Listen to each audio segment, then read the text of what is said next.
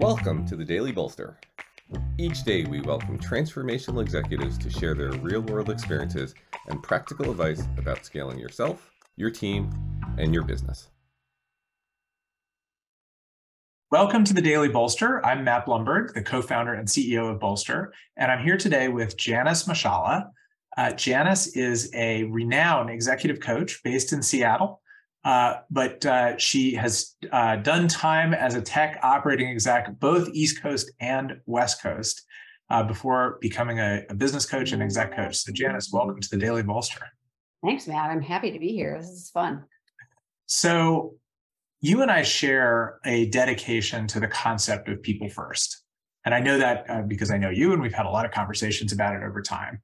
And it was philosophy at Return Path. It's very much our philosophy here at Bolster. And I always just articulated that as like, people have to come first. If you have great, happy, engaged people, you'll have happy customers. If you have happy customers, you'll have happy shareholders. Right. But so my question to you is, what is your take on that? It is people first the right way to build a business? And I assume your answer to that is yes, but it's more sort of why. Yeah. Okay. So first of all, there's a book that Thomas Eisenman wrote by Why Startups Fail.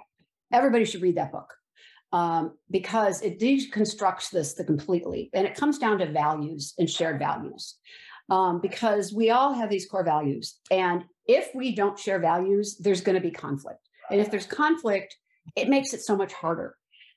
So to me, everybody needs to be rowing in the same direction.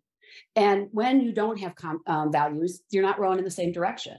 Well, people say, well, how do you deal with that? Or how do you figure that out? Well, the first thing is learn how to do behavioral interviewing because people are hired for what they know and fired for who they are. I have that stitched in every one of my places I can possibly share that. Okay. The second thing is if people don't know how to interview behaviorally, teach it to them because that is a core part of startups because every person matters in a startup, every person for quite a while.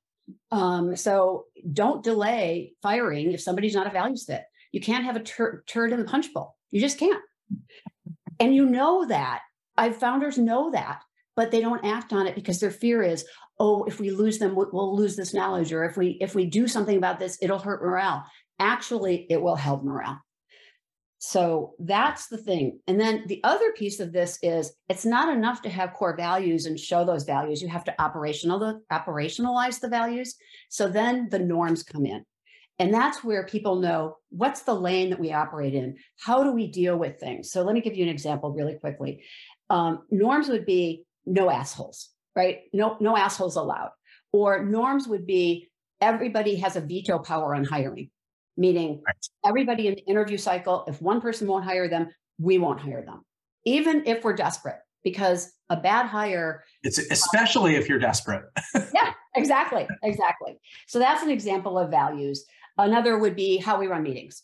So operationalizing values is where you really get the benefit of that with respect to people first. And what happens then is people refer people and great people know great people. So you get this flywheel and then people love working there and it creates so much less friction. And I call it the ease and flow company. I love it. That's a great concept. There you go. All right. Janis Machala, thank you so much for joining me. You're welcome.